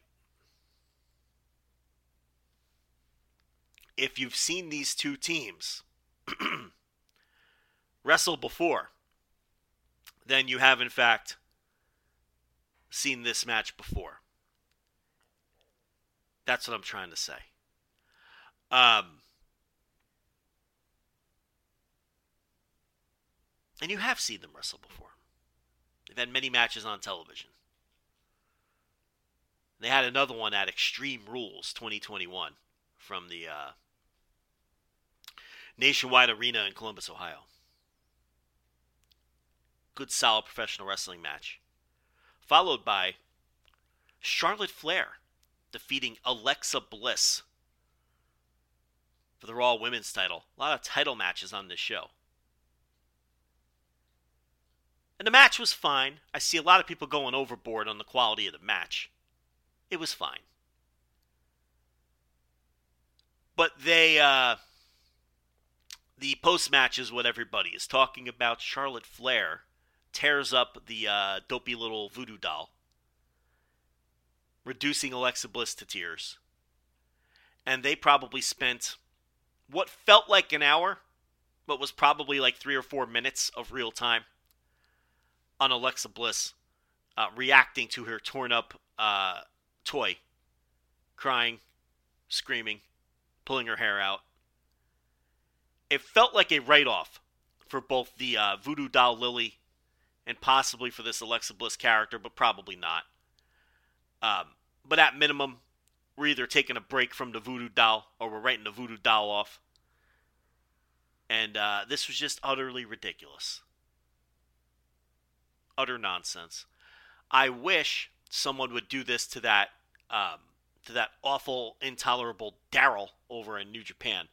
But see, they've already done that. I remember Bad Luck Fale ripped Daryl to pieces, and I thought we were finally rid of that annoyance.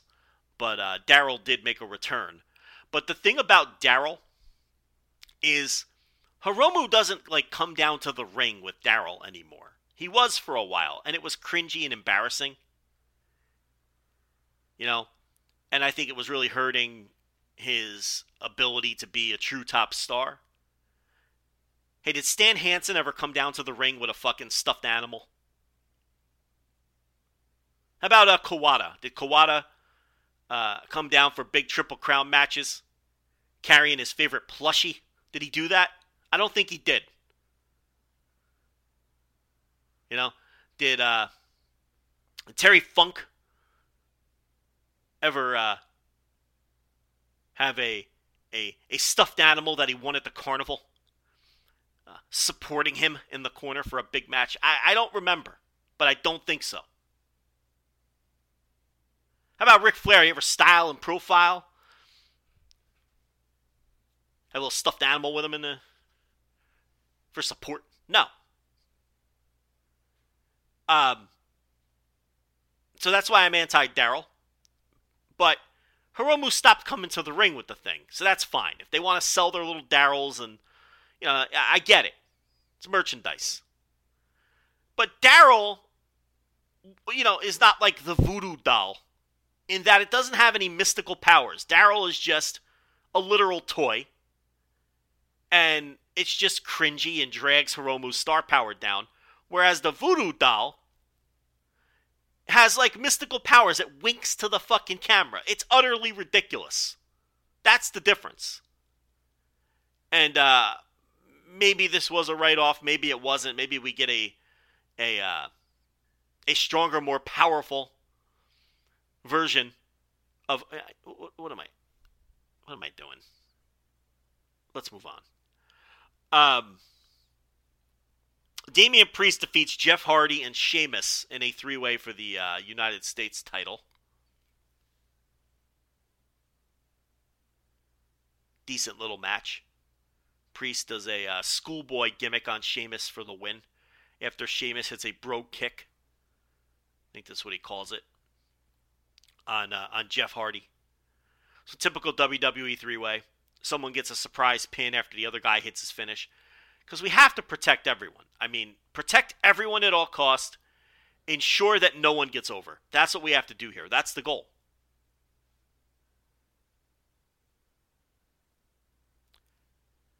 Becky Lynch versus Bianca Belair. This ends in a double DQ or a no contest or a fucking, I don't know. What does Wikipedia say? Wikipedia says this ends in a no contest after outside interference. What does Cage Match say? Cage Match is calling this a no contest. I guess it's a no contest. Again, the match was fine. It was well on its way to being like a 3 1/4 with a really good finish, a 3 1/2, 3 3/4 kind of match, like most everything else on the show. And then after, 17, 18 minutes of good action, Sasha Banks shows up and just beats everybody up. And then there's, we don't get a finish.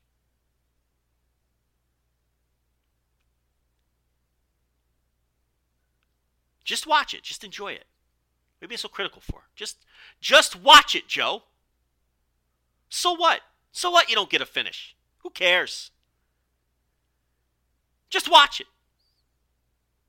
I've been in the business for 3 decades. Just no one cares about kayfabe. Trust me. Just watch it. I train the next generation of wrestlers. I don't care about kayfabe. Why should you? Just watch it.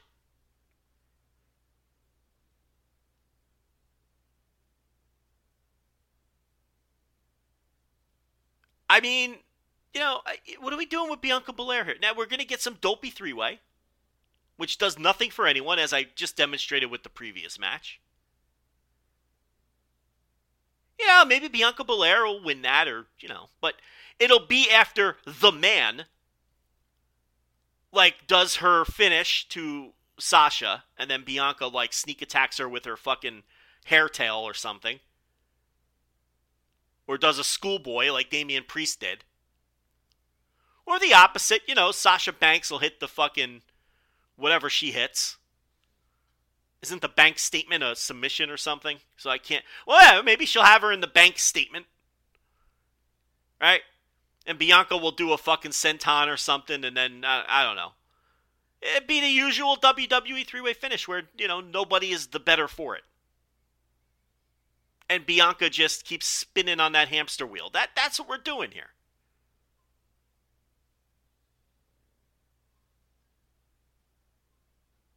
This show fucking it sucked. This show sucked. How you can watch this show and think anything other than this show sucks? What the fuck am I watching? I'm watching garbage. I'm watching, garbage in the form of a wrestling show. That's what I'm watching with this show. Roman Reigns defeats the Demon, Finn Balor, in an Extreme Rules match, which was going along just fine. I don't even... What am I supposed to do with this? What do you want me to say?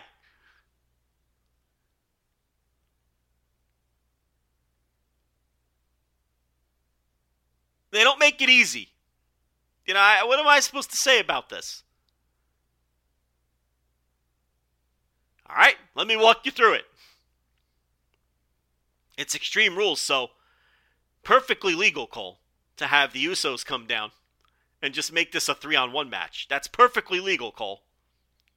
So the Usos come down, and there's all kinds of chaos going down at this point. And the Demon, he's down and he's out on the floor. And this is all over. All Roman Reigns has to do is roll the carcass of this supernatural being back into the ring, put his foot on his chest, and get the 1, 2, 3. Wipe his hands clean, and we're out of here. Another big win for the man who wishes to be acknowledged. But no. We hear the Demon's music. And we hear the heartbeat of the Demon. And with each beat of the heart, the body of the Demon is flopping around on the floor like a fish. Because the heart is beating again.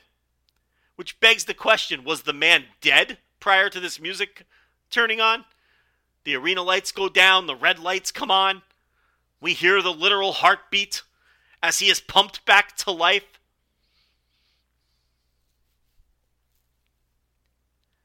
And now Roman Reigns has been had. I don't know why the Demon didn't use his magical powers earlier in the match to just overpower Roman Reigns. I guess he had to die first at the hands of the of the SmackDown Tag Team Champions, the Usos. They had to murder him first for him to turn on these superpowers. The fuck? What is this? What is this show? What is this company?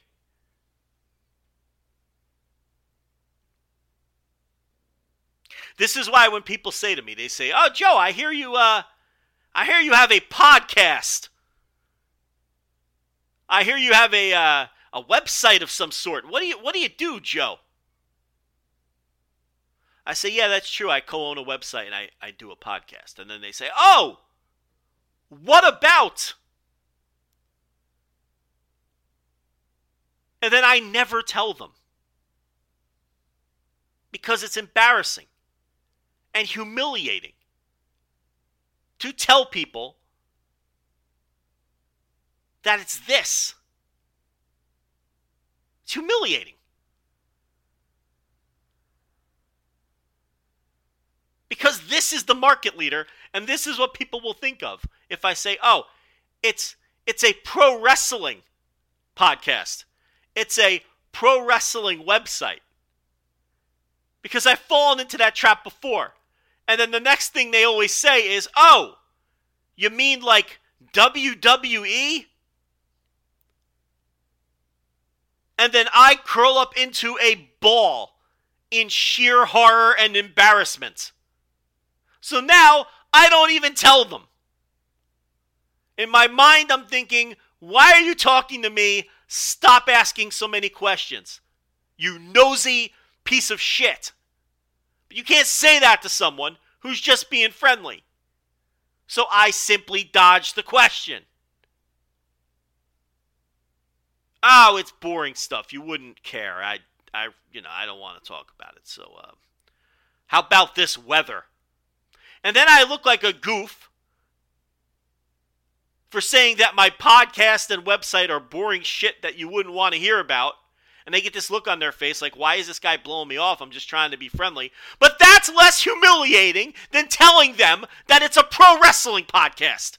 It's less humiliating because of shit like this.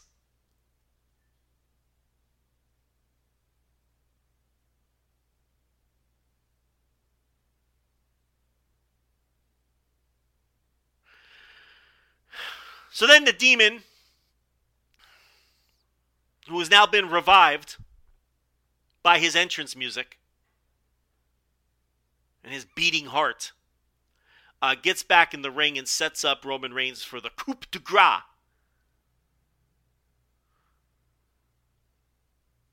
And the top rope of the ring falls off just at that point, collapses, collapsing the demon's body to the mat, which magically shuts down his music and the fancy red lights and the smoke. I guess they were all attached to this top rope. Doesn't have to make sense. Why are you trying to make sense of it, Joe? Just watch it. Why can't you just watch it?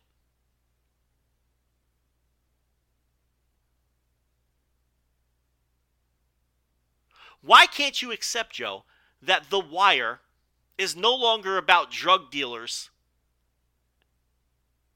and cops and how they interact in the streets of Baltimore, and now it's a family sitcom with Omar as the patriarch? Why can't you just accept this? It's fake anyway. Why does it have to make sense that now The Wire is about Omar's home life and he has a family and some precocious children who are always into some kind of mischief?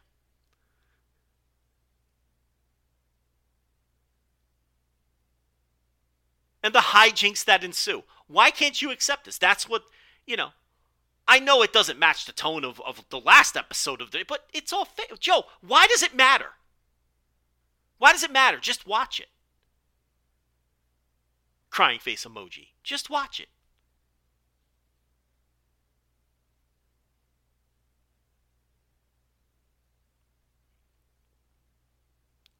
So then the top rope collapsing and Finn Balor falling off the top rope immediately reverted the demon back to Finn Balor, and he didn't have magical powers anymore, and Roman Reigns crawls over and pins him.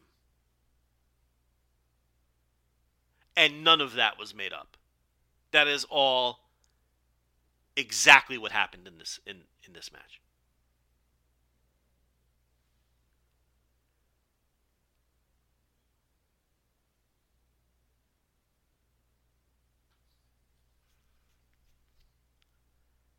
And that was Extreme Rules from the Nationwide Arena in Columbus, Ohio. $9,500 paid. You have to wonder. Now look, children and mouth-breathing imbeciles are going to enjoy this kind of thing, right? Children and the lowest adults among us, like, people that you would never associate with in real life, they're going to enjoy this kind of thing. But you have to wonder what percentage of the 9,500 people at the Nationwide Arena in Cleveland, Ohio, were so put off by this nonsense that they'll never buy a ticket again. And look, I'm not suggesting it's half the people or even 10% of the people. Because if you bought a ticket to begin with, on some level you enjoy this trash. On some level. But what percentage do you think of this, let's call it an even 10,000 people, are just, this was the final straw? It has to be some portion of that crowd, right? A couple hundred? A couple dozen at minimum? Who have just, I can't.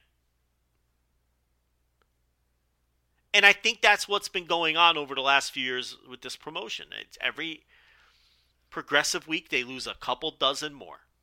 Where they're just like, I can't do it. There's a voodoo doll that winks at the camera. There's a serial killer fiend who feeds people to alligators. There's a literal demon whose heartbeat is revived by his entrance music. But all of a sudden is powerless because he fell 4 feet to the floor from the top rope.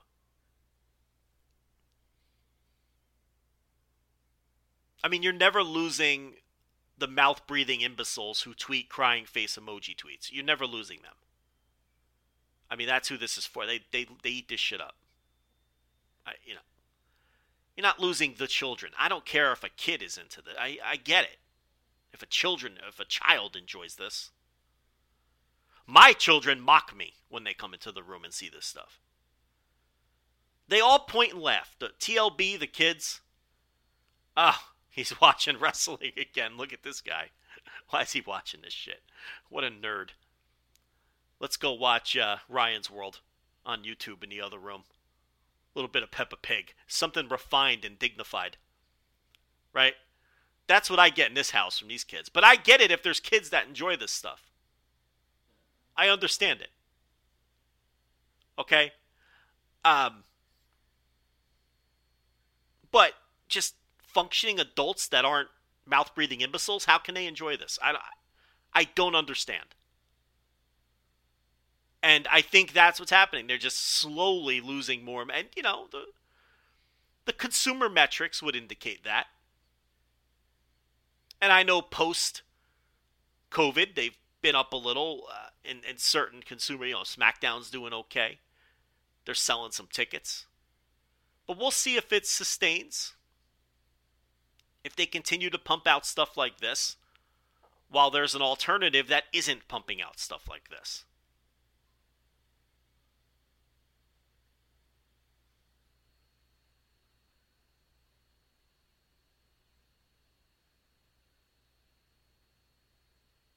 Hey, it's real bad. WWE is real bad.